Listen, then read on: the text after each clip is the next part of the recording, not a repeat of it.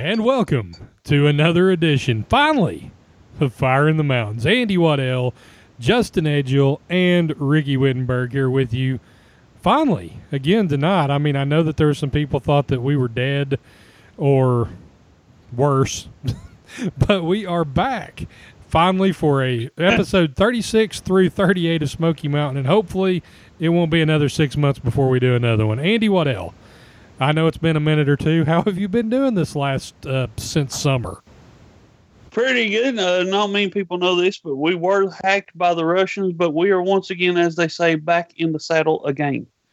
Yes, indeed. Justin Edgell, you actually missed the last episode with us, so it's been a few days longer for you. How have you been doing? Been really good. You know, like by the way, Andy, when in doubt, you know, you always got to blame the Russians. But anyway, been doing well. Glad to be back. Lots happened in the last 6 months. Donald Trump's our president now. Who would have thought? And the Raiders are 11-3. That's right. By God. Who would have friggin' thought that would happen? Yeah, I know it's not a football show, but they're one. If anybody ever wants to call me a bandwagon Raiders fan, we're going to fight to the death. And Andy Waddell can attest. I will back you up and fight with you, good sir. Because I have stuck with them through hell and back. And thankfully, we're back, and Andy's team's in hell. So. Yes, we are following Kaepernick straight to the train to hell. And Justin, you're not in much better shape in Cincinnati. No. Okay. Nope. All right. Well, I'm happy for the Raiders anyway, but that's beside the point. It's all Cleveland Rocks. Oh, sorry. All right. So we are Very episode 36 of Smoky Mountain Wrestling TV. We're at Hancock High School in Sneedville, and our resident MapQuest guru, Andy, where is Sneedville, Tennessee? You're looking probably about 50 miles west of Kingsport, population 1,100 and a half, maybe. This is so far back in the Boondocks that even the Boondocks call it the Boondocks. All right. Well, that's a running theme at Smoky Mountain. It seems like and I know what the next, after we get done with these tapings, where they go, and you're just wait for that. It's going to be even worse. Okay, so we start out this episode, and my God, this could be the background for the picture of our show. What in the hell is Dutch Mantell wearing on his head? Andy, I know this. Okay, what is it? I've seen it on TV the other day. They have this new thing now. Dutch was ahead of his time. They have this toboggan that has a hole in it so people can put their man bun or ponytail out of it. He was just ahead of his time. That's true. Justin, what was your theory on this? Yeah, I don't know if I can top that, but I thought he just looked like a broken condom. I mean, it would have been freaking pissed off, so he's so mad that he put it on his freaking head. It must have been Robert Fuller's at that point. He exploded. Well, that's true. Okay, so we just watch. Nothing I can say will do this justice. You're just going to have to see the picture or watch this episode. We go right into match number 1, Mike Sampson against Ronnie Garvin and his towel. So at this point, I mean, I get it in a way, and I remember Garvin always having the towel. But in 1992, maybe they should have turned this into an angle where Garvin and his towel become friends. I don't know. Can we not just have a feud with Orndorff and Garvin without having to have it over the fact that Orndorff stole his towel? I was just wanting to know what other bodily fluids other than sweat was on the towel. Yeah, that's a good question. Yeah, the places he goes later on in these episodes makes you think that even more. Yeah. We'll get into that. He gets all pissed off later on about his towel. Garvin is spanking. Okay, yeah, and this is part of this match that'll be interesting early. Garvin randomly spanks Mike Sampson. I don't know why. And this will lead into something a little bit later that's maybe just telling. We know why. We're telling on Ronnie Garvin. So there was some technical wrestling in this match, which was also kind of weird. because Ronnie Garvin is known for just kicking the crap out of people. And then eventually he does just kick the crap out of Mike Sampson. He hits him with a knockout punch. I mean, jobber match. And then he teabagged him for the win. Oh, I mean, really? I mean, was that necessary? I mean, if you're Ronnie Garvin and you just knock somebody out, I guess you can pin them however you want to. So we recap Orndorff and Garvin's towel, and I don't understand how this is an angle. Can we not just have them hate each other for no good reason? And Bob Caudle's at the desk with Garvin, and Garvin admits that Orndorff kicked his ass. He goes to sleep thinking of Paul Orndorff. That's not all.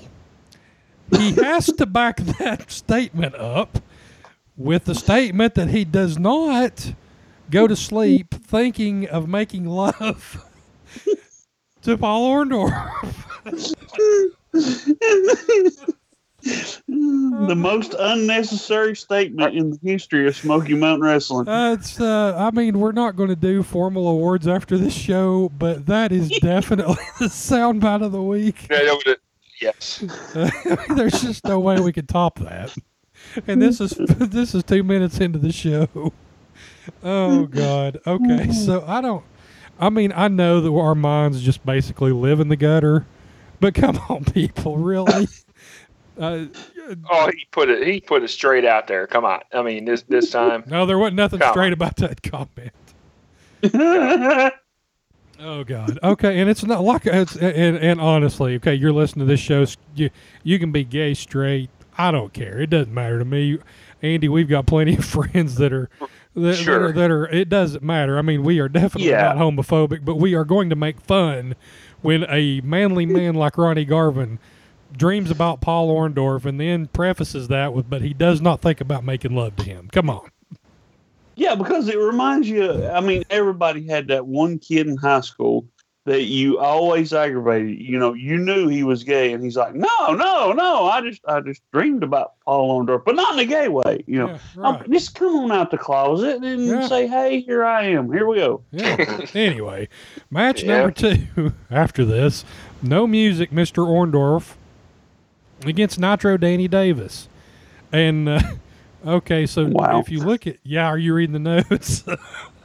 I would imagine Andy just read the note, because Danny Davis is sporting a shirt that was probably made at some Gatlinburg novelty shop. It's one of those spray shirts, and we know what happened to Gatlinburg a couple of weeks ago, so that shop probably doesn't exist anymore, and our thoughts are still with the people of Gatlinburg, and that was a horrible joke to make 2 weeks after this happened. Well, it's probably burned down. Is that what you're talking about? Well, I mean, the whole town burned down, Justin. Pretty much, I know. Not the town. I mean, too soon? No, it's never too soon. Yeah, not in this show. Not on this show. If it is, then just delete. But they saved Dollywood. That's all that matters. Yeah, I got it. Yeah, really. But still, that shirt's it was awful. Yeah, it's so corny as hell. You know, the dude sucks. He's wearing the shirt says something about Paula. And Ronnie Garvin runs around ringside, and he has stolen Mr. Wonderful's robe. And somewhere in all of this, Bob Caudle said Orndorff is about to explode. There is something about Smoky Mountain and explosions. Dutch Mantell calls... Okay, now this is funny, because you just have to listen to the commentary back and forth. I don't have it verbatim, but Dutch Mantell definitely calls Bob Caudle out on some double standards. and it's pretty great, because Bob has no comeback for Dutch absolutely burying him. And finally, during this match, Orndorff, he has just beat Danny Davis mercilessly. And he finally notices Ronnie Garvin has his robe on. And when he was about to put Davis in a pile driver, so he drops Danny Davis to look at Ronnie Garvin wearing his robe. Danny Davis gets a roll-up and a flash win. So, yeah, pretty big upset for Danny Davis to pin Paul Orndorff, but makes sense in the angle. I mean, the match wasn't anything, but the angle's good.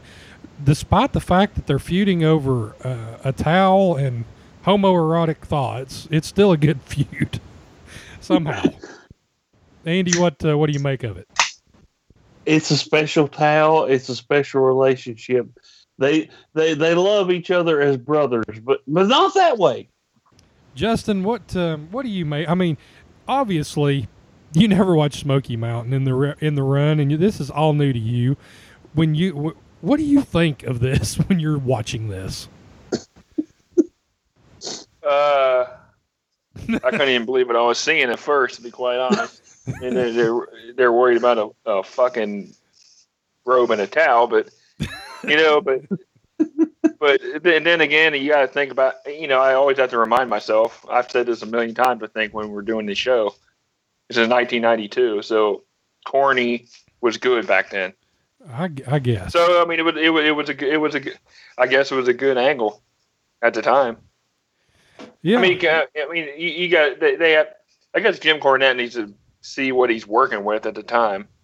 Right. I mean, they have to be. Yeah. I don't know. It's just they only have so many options. He only has so many options, right. And he has to go with something like that. Which Speaking of only so many options, match number 3, we have Paul Lee and Golden Boy Joe Kazana, who is no longer golden. His hair has turned a nice shade of brown since the last couple of months that we've saw him, and they're fighting the Rock and Roll Express. And I think Joe Kazana with the dark hair looks a lot like Larry Zbyszko, except a little on the heavier side. Yeah, which it kind of sucks that it took away my in a way it took away my nickname for him. No, I mean, you still got it. It'll never go away totally. But no. So it's a squash. Yeah, it's a squash match, and the Rock and Roll with the double drop kick for the win. Cornette, he comes out. He's talking during this match, and he says that he has a surprise for the Rock and Roll Express. And we have Bob Caudle with the Rock and Roll Express, and God Almighty, Robert Gibson is a special kind of weird. I have a theory. Okay. Now this is, granted, I'm a little bit tipsy right now, but I have a theory. All right. I have the theory that Bray Wyatt and the Wyatt family took their gimmick from the Rock and Roll Express. God, I'd like to hear and I will explain. Yeah. You have Robert Gibson over here that kind of looks off and you're not really sure, and every once in a while he talks, but you don't have any reason why he talked. And then you have Gibson, which is the Bray Wyatt of the group, that says random crap that don't have nothing to mean with it, but the audience is entranced because of the way he says it. Yeah, I don't. I'm not sure. Robert Gibson can say he could read the English dictionary and not say shit. It does. And Ricky Morton is so fiery with everything he says, and he does it with such conviction. Except he says the same thing every week. Yeah. Exactly. You're exactly right. I never really thought of it as far as being compared to the Wyatts, but that's a good point. I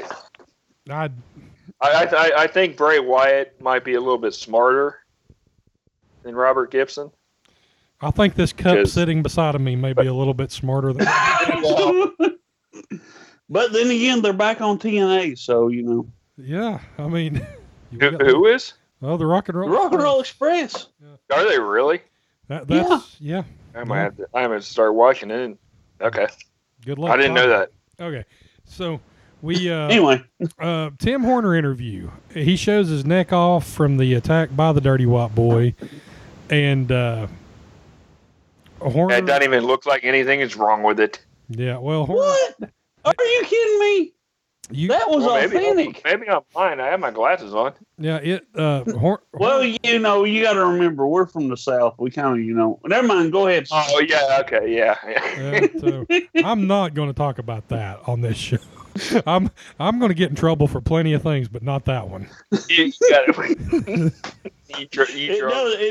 it does look like you just got razor burned real bad. Yeah. So Corner cuts a serious promo. He doesn't have to yell or scream. You know that he's mad, which I like. I mean, you don't always have to yell to get your point across. I'm pretty sure Jake Roberts hardly ever raised his voice in wrestling, and everybody knew if he was mad, happy, sad, whatever. And Horner does a good job in the promo. He's mad, but he don't have to yell. So then we go to Down and Dirty with Dutch Mantell. He's got Ron Wright. He says that Horner, that he was going to kill him. He told him that he was going to kill him. So the Dirty White Boy was just trying to defend him. And they're drinking near beer, and I don't have a clue why. Well, I do. Yeah, we will in a minute. So Dirty White Boy says he could whoop a man, woman, or child. Well, I mean, I would hope that he could whoop a woman or child. Just not in the sense that he should, just in the sense that he could. Yeah, that might have been a little bit too far. Saying that shit. But. I mean, we'll see a child later that has an experience. I believe he could take him, yeah. So Horner does come out and bashes Dirty White Boy, and he hits him with a pretty good shot, like one of those shots that he hit Landell with in one of those first shows. And he does have a good right hand. So then the near beer is blasted over Horner's head, and he's bleeding all over the place. Tim's wife comes out to look over him as the Dirty White Boy and Ron Wright leave. So I guess the whole point of the near beer was so that they could blast it on Tim Horner's head, unless Andy has a different theory. I believe it's because he was playing up the whole heart condition thing, because if you're on heart meds, you can't drink regular beer because it drops your blood pressure too low. Okay. Well, that's a more educated guess than what I was throwing out there, so we'll go with that. Didn't expect that one, did you? No, you actually come up with a concise answer. Justin, would you like to try to top that? Well, maybe I'm Robert Gibson here, but what is near beer? Oh, Andy. It has like 0.005%. Oh, is it like NA basically? Yeah, it's like for alcoholics. It keeps them, it weans them off of it. Oh, okay, I got you. I didn't. Yeah. Anyway, so we're back to the. That was the Robert Gibson moment there, I guess. And maybe I have a glass eye too. Back to the desk from the commercial. Horner's still laying on the ground, but we can't bother with that because Armstrong's out for an interview, and he's still wearing the same shirt. It's 6 months later. $2,500 fine is levied against. Same dead shit old shirt. Yep, it's $2,500 fine for the Dirty White Boy. And Jim Cornette comes out to talk to Armstrong. Cornette says that his mother is really on top of things, and that the other teams deserve a chance at the belt. So Dixie Dynamite and Danny Davis, maybe Joe Kazana and Pat Rose, and there's some other ones that needs a chance. And so what he's basically getting at in this promo is that he's not going to give the Rock and Roll Express another shot until he exhausts all the teams in Smoky Mountain, which is a pretty good idea. So, like where the angle's going. Justin, what was your comments here? Yeah, it was probably basically the same thing. A bad shirt. Yeah. And in the bad goggles, man, he's gonna do some research. Really. Oh yeah. Like Armstrong. I don't know. He just tried to. I don't know. Tried to play it off. He's going Perry Mason on us here. Yeah, I know. Yeah. So we get out of this little angle here, and we go to match number 4, which is the main event. Bounty match. Killer Kyle against Brian Lee. And, boy, my two favorite people in one match. I can't contain my excitement. The bodies are at the desk, and they're talking some crap about the Rock and Roll. Now, this is just a typical big man. They slam into each other, hip tosses, body slams. But, to get to their credit, that's all the fans need. Hip tosses and body slams. They're going crazy. Eventually, Killer Kyle turns it around on Brian Lee, and then Lee turns it back around on Killer Kyle. and the bodies hit the ring for the disqualification finish, and then the Rock and Roll Express hit the ring, and there's a 6-man brawl. And then there is a huge Samoan that comes out in the ring, and he takes care of Brian Lee. And Manoa McNugget. Yeah, he's no, that was not King Haku. He was never that big.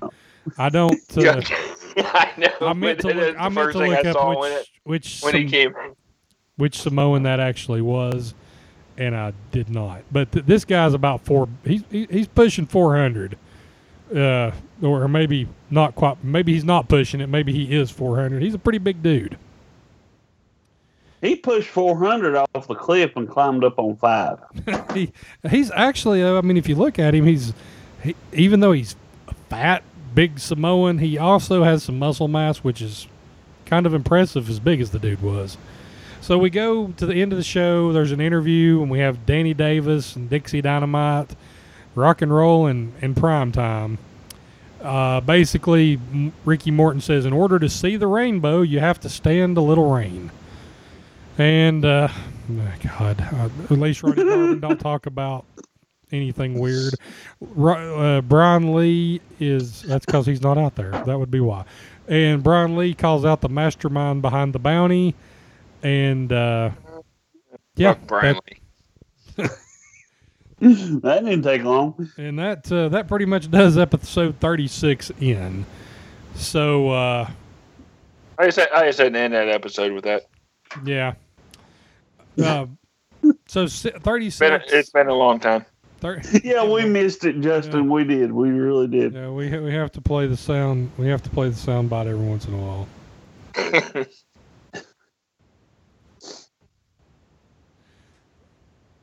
So we're on to episode number 37. We're in the same place. We are still in Sneedville, Tennessee. And match number 1 was Robbie Eagle and Killer Kyle. And Killer Kyle dominates. I mean, this is an extended squash match. He beats old Robbie Eagle for several minutes. Cornette asks if Eagle is Indian during this match because he's out on the desk on commentary. And he says that he has no reservations about fighting Indians. Ha, ha, ha. Yeah, I'm glad the snowflakes didn't hear that. They would have melted. This match has definitely went on way too long. There's a rub out, and it doesn't even involve Ronnie Garvin. Killer Kyle actually doesn't kill himself.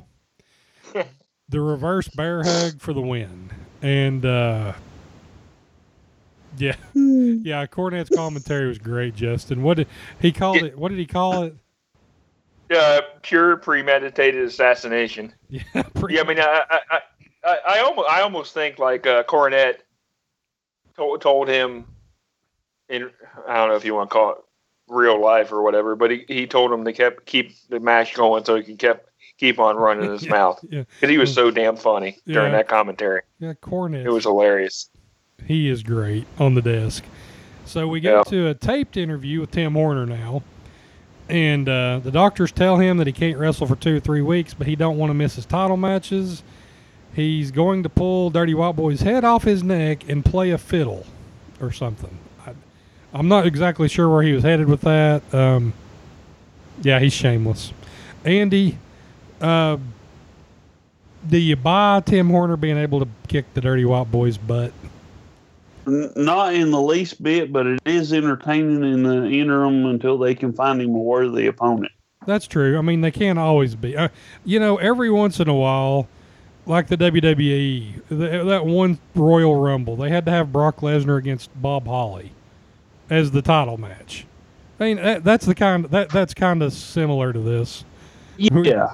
Where you know that the guy's probably not going to win, but hey, it's different. There's only so many times you can watch 2 guys fight each other before you want to see something different. Yeah, it's a change of pace, and I believe they saw that Brian Lee probably wasn't, the face of the company, and now they're trying to search and find somebody, and hey, let's throw Horner out there, in the meantime, and see what he can do. There's a difference between the face of the company and the ass of the company. Well, one end I think I saw that from day freaking one about that guy. Well, I mean, he did start singing immediately, and he had the lightning bolt, so Justin was all over that. Yeah. Well, no, I was talking about Brian. But, yeah, Tim Horner's come full circle for me. I mean, he this whole feud here is getting to be pretty good. No, Horner, I mean, we'll crack on him, but he is a good regional not bad wrestler, and he is believable enough to where if he just has a brawl and he's mad, you can buy the fact that he could at least give the Dirty White Boy a run for his money. Yeah, if he was in one of the bigger promotions, I mean, maybe he could honestly be like a TV champion or, a U.S. champion or, he's along that level, right? But, he is a good worker. Yeah. Yeah, he is. So I agree. We're at the desk with Bob, Dirty White Boy, and Ron Wright again. And Wright says that glass got in his eyes, and the doctor tells him he's going to go blind. And the Dirty White Boy, he's mad about losing the $2,500, and he's going to take it out of Horner's ass. That's basically the gist of that promo. I guess Wright is just a hypochondriac, I guess. Yeah, I like he's always got some shit wrong with him. That the glass got in his eye, so that's. But may I speak as a Southern male that there are elderly people here in the South that are just like that. Oh, yeah. No matter what happens, there is something wrong with them that is beyond anything you can think of. Medicine cannot help them. Only Jesus.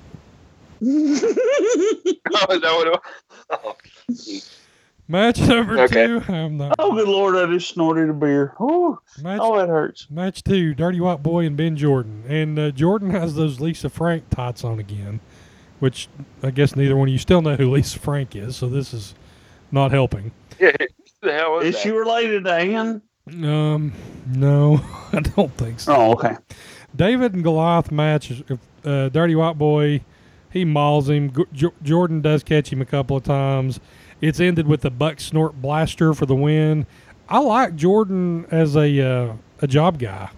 I still wish that they would have had like a light heavyweight division and kept Rip Rogers around and had Jordan and some of these other smaller guys. They could have done something with a lightweight division back in that day, but that just wasn't in the cards. So then we go to probably one of the more entertaining segments of the entire show, where it's the dream match. It's Thanksgiving, Thunder's coming up, so what they're doing is the fans were submitting letters for dream matches. So Dutch Mantell grabs one to read. And when he reads the dream match letter, he starts out by saying, "Dear Mr. Mantell, in discussing your account, you are seriously past due." And he accidentally grabbed a personal collections letter, which he's very, very upset over. Bob Caudle's giving him hell, and they go to commercial. You just have to watch that. There's no way we can do that justice. It's hilarious. Dutch Mantell is awesome. The way he plays it off, I mean, you think it might actually be for real. I mean, and seriously. the way his facial expression changes as he's reading the letter, it's not even just, it's the inflection in his voice, and it's his face as he's reading it, saying, like, understanding what he's reading on the air, which is what makes it. Hell, it could have been. It very well could have been. So we're back to the desk from the commercial, and Dutch was still mad that he read his own past due letter. And we get a recap of the Orndorff-Garvin deal, and then we go to the desk with Ronnie Garvin and Danny Davis. And Garvin calls Orndorff Paula. He's wearing the robe, which he has actually cut down a little bit to, it looks like a boxing robe now. And he says that maybe Paul Orndorff was supposed to be a girl, and he calls him Paula. He says he's trying to be a man. Orndorff comes out, and they take off. Tommy Young sighting here. Orndorff he's mad. The crowd's chanting Paula. Orndorff says that was a $15,000 robe that Garvin had cut down. And then he tries to make some sort of gay slur at Liberace, and I'm not really sure what he was trying to say, except that I know that he was taking a shot at Liberace. I couldn't figure that out because he was going on. Liberace was a man too, and I'm like, he was gay though. I'm confused. Yeah, I don't think Orndorff thought that one through. Well, I almost think like when they cut him off the commercial, I almost wonder if that was on purpose. Oh yeah, like they're wondering like what the frick are you saying, dude? Let's go to commercial. That's the thing. Out here. And we don't talk about modern wrestling really, but that's the thing that I miss honestly from modern wrestling, because we have script writers and nobody's allowed to go off script and just kind of cut a promo. And if they were, then this kind of stuff would happen, and it would be more entertaining because it would happen, and it would be funny. That's what we want. I can't remember the writer that said it, but there was one of them talking about how they could fix modern wrestling, and that was it. Because used to, they said, all right, here's our general idea, go for it. Yeah. And you got the real person. Now you have a scripted person, and you watch people fake fighting, and that's just kind of weird. Yeah, I think, and I know a lot of people don't like him, and I'm not going to condone his wrestling ability all that much, but just for his mind for wrestling was pretty good. I think Kevin Nash at one time, in a shoot interview that I heard, said, you have a bunch of guys, these writers, that are writing about sex and drugs, that's never had any kind of drug in their system and never saw a pussy. He said, so, I mean, it's like, well, you don't have these guys write about it if they don't know it. Vince Russo? Yeah. So. Would he be one? What's that, Justin? Vince Russo? Would he be one? No, I mean, Vince Russo. Did you know that he has made Jim Cornette go on a diet? Yeah, just so he can pee on his grave. Yes, just so he can piss on his grave. You saw that interview. Okay, I just wondered. Anyway, back to this. We're down and dirty with Dutch Mantell, Bob Armstrong, and Brian Lee. And Armstrong reads a letter from the mystery man, and it says to address the guy, the mystery man, as the master. So Dutch asks Lee what it feels like to be the most wanted man. Lee says that he's tired of this guy and he's a coward. Yeah, Justin, Lee looked lost out there, to say the least. But he always looks lost. He drew a complete freaking blank. And this is the case this is why they have writers. Yeah. Right after we make the point that they shouldn't. He's a garbage. The guy is still shit. And this is why he got, I don't think he got totally buried yet, but. No, and I cannot wait. Until you see what he turns into, because you're going to just die. That's all there is to it. When Lee actually comes out of his shell and becomes a little something more than he is now, it's a 180 for Brian Lee. And it will happen eventually. And if we could at least watch one of these a month, do one of these shows a month, it'll happen sooner than later. Yeah, there you go. So match number 3 is the Stalker against Paul Lee. And Brian Lee comes in to fight the Stalker. Paul Lee just leaves. He's like, they're not paying me enough money for this. Back and forth, the bell rings. I don't guess it was ever an official match between anybody. The Stalker hits a pretty good savate kick. Lee tosses him over the top rope, and then the Night Stalker hits the ring. And you may know him better as Adam Baum or Brian Clark. He takes over and actually starts beating up Brian Lee to the Rock and Roll Express, run him off. So we've got this big Samoan. We had the other big guy. We've had another Stalker. Now we have the Night Stalker. There's been plenty of people after Brian Lee. At least they're keeping it fresh. I mean, there's somebody in there every week that's different. So, Andy, what do you think of? I mean, his wrestling ability wasn't that good, but just the sheer size of Brian Clark, he comes in the ring and you're like, okay, yeah, this guy could whip his ass. Well, out of the whole thing, the only thing that kept popping in my mind is, how has Bob Caudle never seen a powerbomb before? Because he didn't have a clue how to describe that maneuver until Dutch stepped in for him. I don't know. That's the thing that stuck in my head. Yeah, I forgot about that part of it. He's like, what is this? It's a modified pile driver. It's a powerbomb there, Bob. Yeah, Sorry. It's a pile driver that got way away from the guy. Okay, so is Caudle still alive? Yes, I think so. Yeah. Yeah. Oh, Bob's still kicking. So he wasn't losing his mind yet back then. I mean, that's debatable, but he's still alive. Yeah. No. I mean, he just Bob would just get excited, and I'm pretty sure he knew what a power bomb was. He's a very excitable guy. So we're at the desk now with the stud stable. And Robert Fuller says there's a bunch of good for nothing sorry people in Sneedville.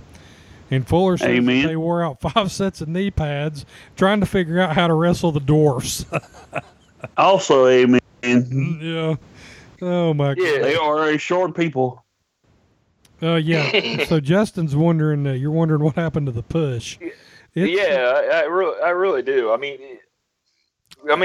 I guess I don't know, the first.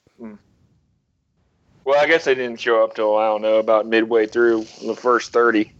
But what happened? They kind of died off. Yeah, they're going to. It's not like they went the Freebird Mountain or anything. Maybe they did. No. Oh, God. They're going to come back strong, and they're going to have one of the most entertaining matches that we'll watch. Probably in the whole run. Let me put it that way. It's a teaser for you. They're going to have a heck of a match eventually. That'll also involve Dutch Mantell. I'll also throw that out there. What the hell? He gets back in the ring? Oh yeah, and it's a sight to behold. So match number 4, we have Dixie Dynamite with Nitro Danny Davis against the Bodies for the titles, and not a good match, but definitely worth seeking out. If you watch this on YouTube, go to 42 minutes into the match. Cornette gets into it with a fan and her grandson, I guess. I mean, it's a kid and an older woman. The little boy, and I quote, Andy, and you, what did the little boy, I mean, and this is like not bleeped on TV at all. I mean, it's not on the live camera, but the kid's screaming it at him. He calls Cornette a son of a bitch. It was beautiful. So then Cornette turns around and he starts screaming welfare, welfare at these people. And that was absolutely brutal because the kid starts crying. I mean, not like, it wasn't like he was crying because it was that mad cry, like, I'm going to stab you. and he scares the kid because he acts like he's he acts like he's going to hit the kid with the racket. And the kid, he does this weird cry, and then they cut away, but you can hear him way off camera again, just screaming, "You son of a bitch!" Oh my God! So it's still real tough. It was definitely. That's what I was gonna say. I mean, these maniacs really thought it was real. Oh yeah, dude, you have no clue. I guess these people would come out of the mountains to watch a wrestling show, and if you knew anybody in the business, they would tell you, "Listen, when I get out there, you don't know me. Don't even act like you know me. Don't even pretend you know me. Don't react to nothing," because old ladies would take high heels to the managers and the bad guys. It was that way. Oh, yeah.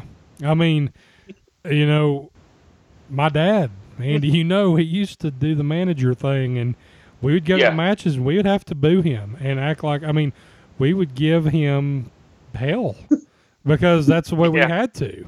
he was a bad guy, and we couldn't be seen with him. I mean, he would come in a different car. We wouldn't have any interaction with him until he got home. So it's one of those weird things. That was back you couldn't break kayfabe and all that. Yeah. I mean, I was a 9-year-old, and I knew what kayfabe was. Yeah, right. So. Isn't that crazy? That's amazing.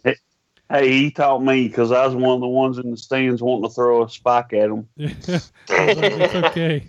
We practice this in the backyard. Yeah. Anyway, the match itself here, basically they've just beat Danny Davis half to death most of the match. Dutch, somewhere in this, him and Bob have another.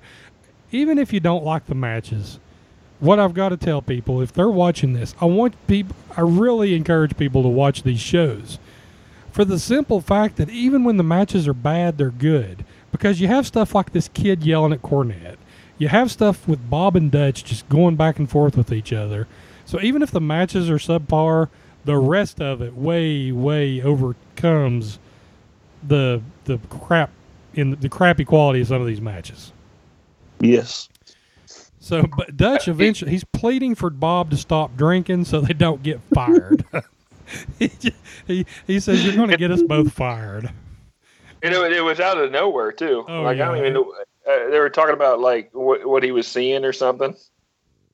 Yeah. I know, but like I don't know what you said. You couldn't have said it better. I mean that I think I've said it a million times. And that makes its promotion, at least right now, for sure. Yeah. I mean, in the early years, the early part of it, it brings it to a different level with what they bring to the table. Yep. So Lane's chronic ear problem is still being played up, which is actually his toupee problem. And the Bodies they end up winning the match when Pritchard, he loads up the boot, he kicks Dixie Dynamite in the back, and Dutch with his wonderful excuse after the match with Bob Caudle showing him the replay of Pritchard putting this whatever on his boot to load it up, and Dutch saying, "Oh, his foot's just itching." He's just scratching his foot. I tell you, Dutch.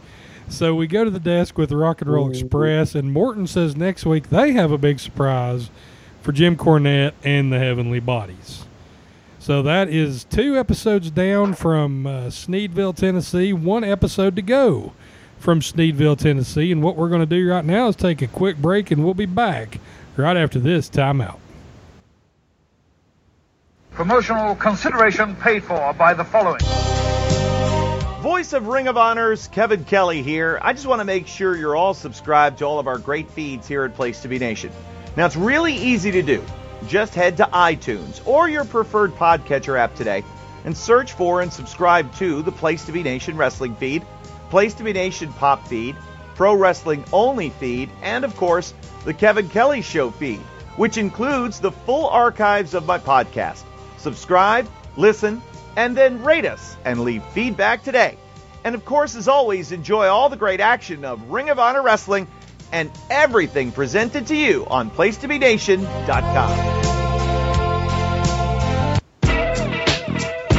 Place to Be Nation's JT Rozzero here, and I want to let you know that we have a ton of great podcasts available to you on iTunes, Stitcher, Google Play, and PlaceToBeNation.com, and we offer them to you across 2 great feeds. On the Place to Be Nation Wrestling feed, you can check out Scott Criscolo and me on the Mothership, the Place to Be podcast, with our famous Vintage Raw pay-per-view reviews. PTBN also covers current-day wrestling with the smash hit Clotheslines and Headlines, our steady veteran main event, and the beloved monthly pay-per-view reaction shows with immediate feedback on all Pro Wrestling Super Shows. Relive wrestling's past with our monthly pay-per-view rewind series led by Ben Morse, the always contentious Dangerous Alliance podcast, and Survey Says, a fun look back at the good, bad, and ugly of WCW. On our very popular Place to Be Nation Pop podcast feed, we offer such great shows as the Glenn Butler Podcast Hour Spectacular, Rank and File, NBA Team, Lucha Undead, Geek and Sassy, and a veritable podcast heaven for comic fans with hard-traveling fanboys, Sellers Points, Todd Weber's Conversation, and Imaginary Stories. Subscribe to both of those feeds on iTunes and rate and leave feedback for us as well. All of these shows plus others available at PlaceToBeNation.com where we cover pro wrestling, sports, movies, comics, plus tournaments and more. Be sure to support our site by using PlaceToBeNation.com/Amazon when doing your online shopping, and download our free Place to Be Vintage Vault Refresh ebooks via the links on the right-hand side of our site. We also want to thank our friends at Boneheads Wing Bar in West Warwick, Rhode Island, and Fall River, Massachusetts, TheHistoryOfWrestling.com, and Scott Keats at Log of Doom. Be sure to follow us on Facebook, Twitter, Instagram, and Tumblr as well. PlaceToBeNation.com, the only place to be in your pop culture world. And yes, listen to all the great Place to Be Nation shows on our Place to Be Nation family of podcasts. Good stuff out there. So we're coming back to episode number 38, and we are still in Sneedville. This will wrap up the Sneedville tapings, and that's why we've done 3 episodes. So we come straight out with match number 1, and it's Dixie Dynamite against Joe Kazana, and a double dose of Mr. Kazana. What's that, Justin? What's that? Another double dose of the piss shower. I waited 6 months for this. Well, hey, you can't have a rainbow without a little rain. Oh, good callback. Oh, my God. But that is exactly what Ricky Morton was talking about. What the hell's wrong with you? There's so many things, but we ain't got time to... Dutch Mantell, he keeps telling Long list. Now, this is funny during the match because Dutch Mantell is really, really making a case that one day Kazana's going to be a big star. And that is just, you just have to listen to the commentary back and forth. Of course, Dixie Dynamite wins with a Confederate kick. Nothing, just not really anything to talk about here. So we go to the Rock and Roll Express at the desk, and Bob is just giddy to hear about whatever this surprise is. He is tickled. I mean, the man is happy. And Ricky says that they've got a picture of Mama Cornette to show later in the show. And you can see from Dutch's facial expression, he's just appalled at all of this. So we go to a recap of the Lee situation with the Master. And then a solo interview with Brian Lee, and he's tired of looking over his shoulder. And this week he checks in at 6'8" and 280 pounds. How many fucking times is that going to change? This clown. Every week. I mean, by the time it's over, he's going to be at least 12 feet tall. And bulletproof. I mean, this is only like a 6-month period, right? He's went from he's went from 6'6" to 6'8", and about 250 to 280. So it's a healthy growth spurt for Brian Lee. So he's like, okay. We're at the desk with Bob Armstrong, and he's changed his shirt, and Justin is jumping for joy. He finally changed his fucking shirt. Holy shit. I can't even believe it. It's a Christmas miracle. You're right. That's what it is. Every time the bell rings, Armstrong changes his shirt. And it was even in the same location. Yeah. He brought Christmas shirt on. He brought 2. He might have got some of that near beer on him. Yeah, that's true. He needed to get that out stench off of him. So he says that he don't know anything else about the Master, but he does have a deal for him that if the Master will call off the bounty, that he will give him free airtime to air his issues with Brian Lee. So we got that. Now we're back at the desk with Bob Armstrong and Dutch Mantell and more letters for the Dream Match contest. And this one was submitted by Leroy Mercer. And, this confused me for a minute because I thought they was talking about the guy that, had a 55-gallon drum of ass whoop and going to pour it on everybody. I mean, this could have been his beginnings. I don't know. I would actually have to research that. But he said he wanted to see an old-timers match against Tojo Yamamoto and Waddy Caldwell. And, Andy, there's one problem with that, and what would that be? They're no longer in existence, as far as I know. I mean, now, if these guys would have not, if they would have went, a little more high-tech for early 90s and had their bodies incinerated, then they could have threw their ashes into the ring and had some sort of a contest, but I don't. Well, maybe they're going to have a simulation or something. I don't know. That's possible. I don't know, but yes, I don't. This is what I don't understand at all about this. If this was legitimate, which I don't know if it was or not, but the simple fact that Dutch reads the letter and it just comes right out and says they're both dead, and he's making fun of the guy for being an idiot. But it's like you don't read that on the air. They're dead. It's like, what part of Smoky Mountain do we not cross the line anymore? I mean, you also have to remember this is in '92. We didn't have Google and all this other stuff, and they probably thought Hulk Hogan was still the champ. I mean, that's actually a possibility that I did not consider. Yeah, you could have made up almost anything you wanted, I guess, at that point. I mean, I guess it's hard to believe that, the internet was fairly born. Thank you, Al Gore, for creating the internet. Yeah. I was almost going to say that clown. Match 2, Ben Jordan. Yes, Justin. Yes. Hallelujah, brother. Sorry. Go ahead. Match 2, Ben Jordan and Robbie Eagle against the Bodies.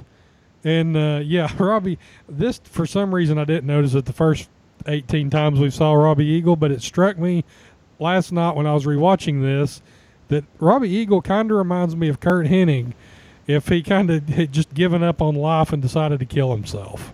That's kind of... I'm Mr. Semi-Perfect. Oh, my God, what a gimmick that would have been. Oh, God, could we go back to 1992 and do this? Mr. Semi-Perfect, and everything he does would be slightly off. Oh, yeah, he like ring around the rim and then jump out or something. Yeah. I don't know. Oh, that would have been great. God Almighty, you just created. This guy. He makes a pull shot, the 8-ball goes in, but he scratches. Something like that. Yeah, the perfect gimmick. Holy crap! Here on Fire in the Mountains, Andy Waddell has given Robbie Eagle the gimmick of a lifetime that if we have a time machine will happen. Okay. So.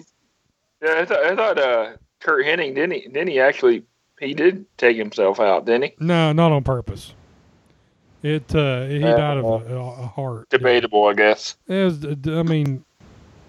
holy shit, that got dark quick. What the hell, Justin? I don't know exactly what happened. I'm pretty sure it was an accident. Whatever happened to Hennig, it's the Rick. He cocaine, I think, or something like that. Yeah, I mean he didn't Bud Dwyer himself. Let's put it that way. No. Pew pew. No, he didn't do that. What the hell, Andy? We didn't need the sound effect. I don't think that's what it sounded like either. It was kind of loud and. I'll never forget it. Unfortunately. Thank you, Justin. So this match, nothing really happens. Jordan does look impressive. I think that he would have been a good light heavyweight champion. The Bodies win. That's it. Down and dirty with Dutch with the Bodies. Dutch calls Cornette's move brilliant with his injunction against the Rock and Roll. And Cornette says Dirt, like the Rock and Roll, wouldn't have a photo of his precious mama. Pritchard is sick of the Rock and Roll Express, and Stan Lane is once again just complaining about his ear thing. So, Dutch Cornette elaborates that Dutch Mantell is a man of many degrees, right, Justin? Yeah, how many? He has like pre-med, pre-law. He's pre-psycho or pre-whatever the hell. But it's still funny. Yeah. I still think it cracks me up every single day how he plays that off in his gimmick. It's great. His gimmick's one of the best. It continues to be. It is. It's great. Match 3, Mike Sampson against Nitro Danny Davis. And another winner here.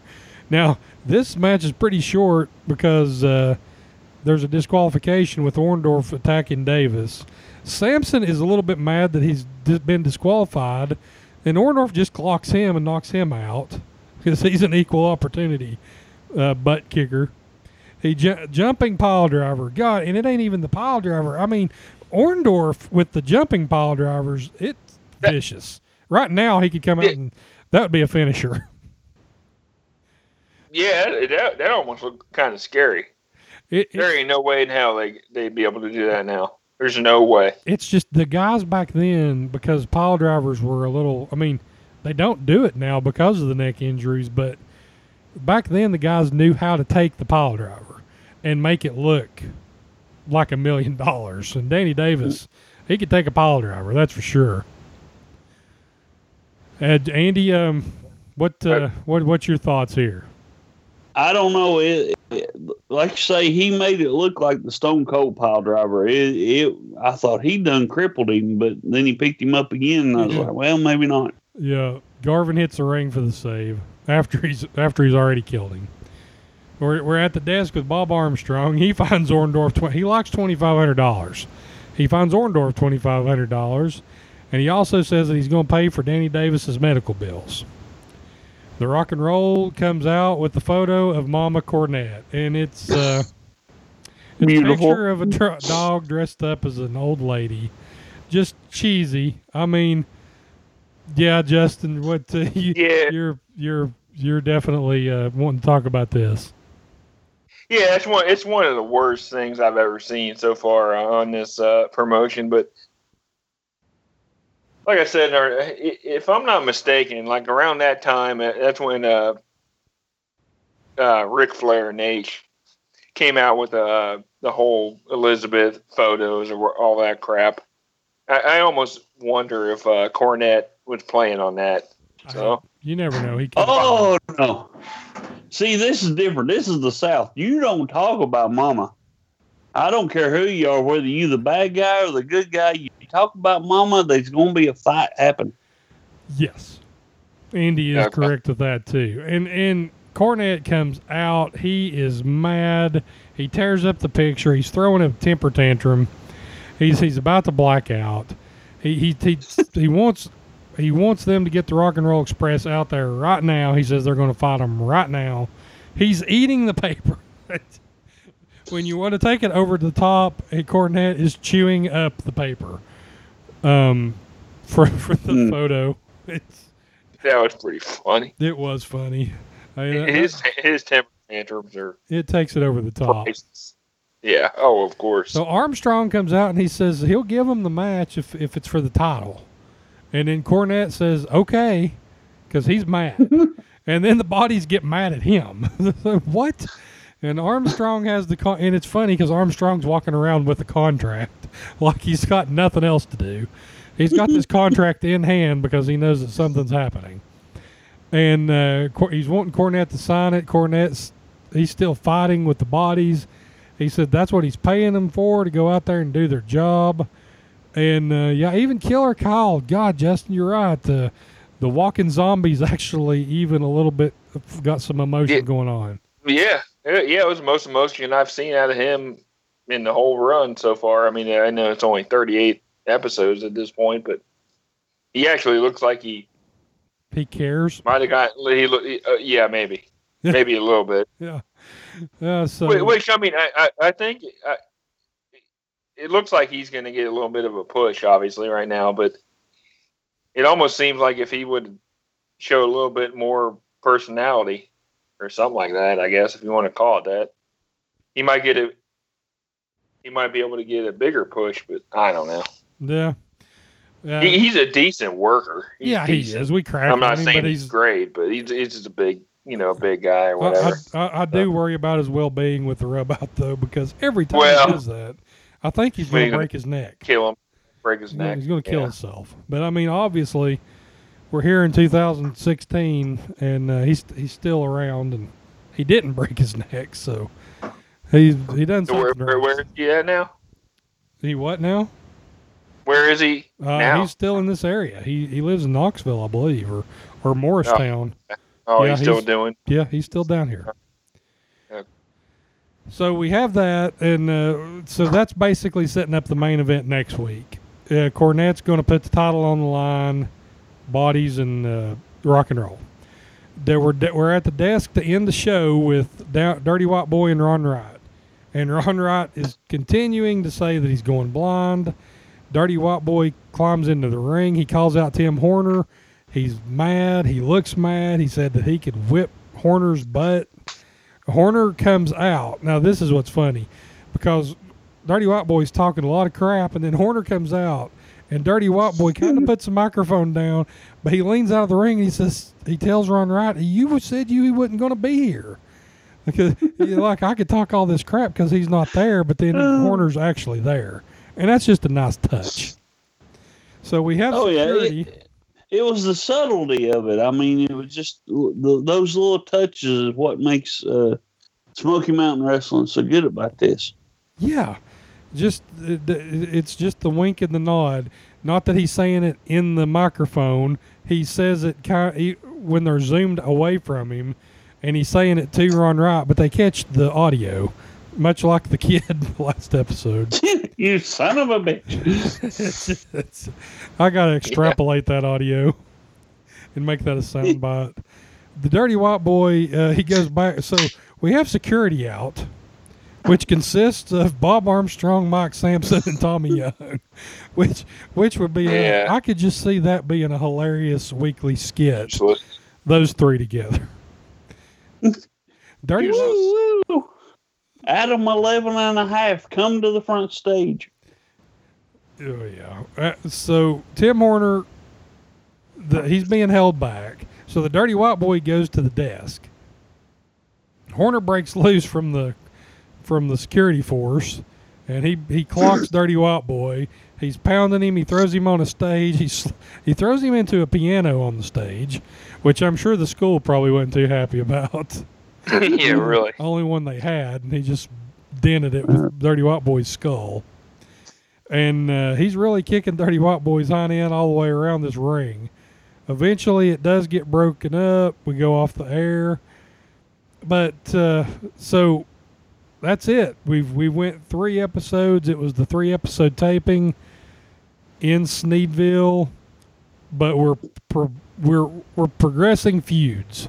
I mean, right now these were filler episodes, basically, just progressing the main storylines, which would be Horner, Dirty White Boy for the title. It's progressing toward the Heavenly Bodies and the Rock and Roll Express for the tag titles, and it's progressing toward Ronnie Garvin and Paul Orndorff in some kind of a evening gown match. Weird shit going on there. Brian Lee trying to figure out who his stalker is. So we've got really 4 main storylines, which when you only have an hour's worth of TV and you're a pretty small promotion, at 4 storylines, it's not bad. I mean, they're cutting it pretty good.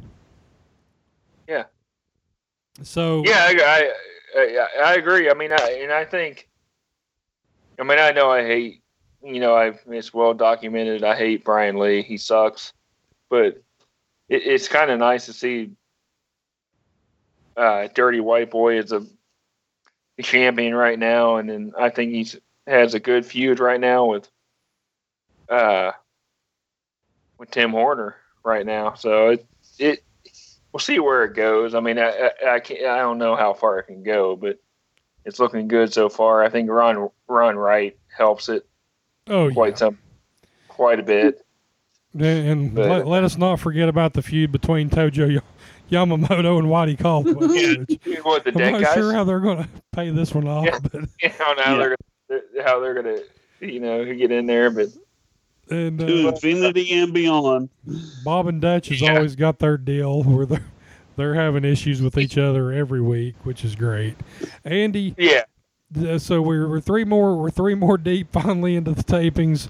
Hopefully we can get back on a more regular schedule once again, because we have fun doing this show and we've missed doing it. But these 3 episodes, you could take them as a whole, and we can look at them and say, there was no good match on any of these TV shows.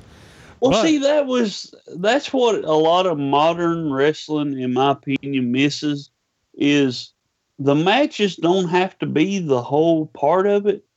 The commentary, the filler, the add-ons, that's what makes the whole program worth sitting there and watching throughout the whole thing. Dutch and Bob going at each other. That's funny as all get out. The interaction with the fans, that, the whole thing brings it together. And then the matches don't have to be AAA, rated every time, as long as you get the story told. Yeah, and that's the important thing. I mean, the story is what's drawing the fans into the arena to watch the big shows they have, like November to Remember or no, that's not, whatever, Thanksgiving Thunder, whatever they call it. Thanksgiving Thunder, yes. Yeah. No, that's ECW, November to Remember. So but what their whole purpose of Smoky Mountain was to use the TV to set up, drawing the fans into the arena for the big shows, and they're doing a pretty good job of that. I mean, if I'm watching it right now, even though the TV has not been good, I would want to go tomorrow and watch all 4 of those primary matches that they're building up towards. And I'd pay good money to watch it. So they definitely are on the right track there. And then we also, I mean, even though it was kind of on the back burner, we do have the Stud Stable and the Fantastics kind of in the mix also, which they sort of touched on a little bit. But that's also one of the more back burner stories, but having good matches with each other around the loop. So we got plenty of talent, Smoky Mountain, and still headed in the right direction. So Justin, we finally now made it through 3 more episodes. Hopefully we'll have another show in 2 or 3 weeks and get back on a regular schedule. What do you think? What are you thinking going forward here with where we're at right now? Yeah, I mean, to touch on a little bit what Andy said is it kind of reminds me right now, at least of like the late 90s WWE or WWF at that time, with the stories and stuff like that and all the filler stuff. That's why it made it so entertaining. And I think that's what Smoky Mountain's doing right now, which, it's good. Some of it's corny and stupid, but it's entertaining, at least to us. Oh, yeah. I mean, in watching back, I don't think we could, in 25 years from now, we can't watch the wrestling that's on right now, and it's not going to hold up the same way. It's just not. It's because what they did back then, they were still off script. Weird stuff happened. They let them get by with corny stuff. They let them get by with stuff that was not politically correct because we didn't have a lot of delicate snowflakes back then, and so it was just a different time. But we can look back on it right now and make fun of it, but also appreciate it. Exactly. I mean, totally. And then on the other note, I was going to say I'm glad to be back. This is a lot of fun. We have fun. We're just cutting up about something's, pretty silly, and we just have fun with it, and hopefully people listen. Yeah, I think we got. If they don't, oh well. If they, we have fun. We have fun. Andy, what would you like to leave us with tonight as we wrap this show up? I just want to thank our 2 faithful fans and Jim Cornette's mama for wanting to listen to us. That's right. Jim Cornette's mama supporting this show. What kind of dog was that? I'm not... Like a... it was a pug. Frank? Yes, it was a pug? Okay. Yeah. Something like that. Yeah. All right. So I don't know how many episodes are on the next taping. We'll have to work on the logistics of that, but we wanted to get another show out before Christmas to let you know that we were still doing it. We are still actively going through this Smoky Mountain Library, and we'll get to the end of it. It might take 25 years, but by God, we'll get there eventually. So for the keyboard warrior, Justin Edgell, and the Hot Pocket himself, have a good holiday, by the Andy way. Waddell. Oh, yes. And everybody, Merry Christmas, Happy Holidays, because we will be talking to you after the first of the year in 2017. So hope you have a good rest of 2016, and stay tuned for more of this show, because we're gonna try to bring you some more episodes here in the coming weeks where we won't go 6 months without a But not in a sexual way. Yeah, we're not in this. Yeah, no. I mean, it might be, but jeez, it depends on what day we record it. So for Andy Waddell, Andy Waddell and Justin Angel, I am Ricky Whittenburg saying another Fire in the Mountains in the books. I'm dreaming of a Smoky Mountain Christmas with the kids around the fireplace, drinking popcorn for the tree.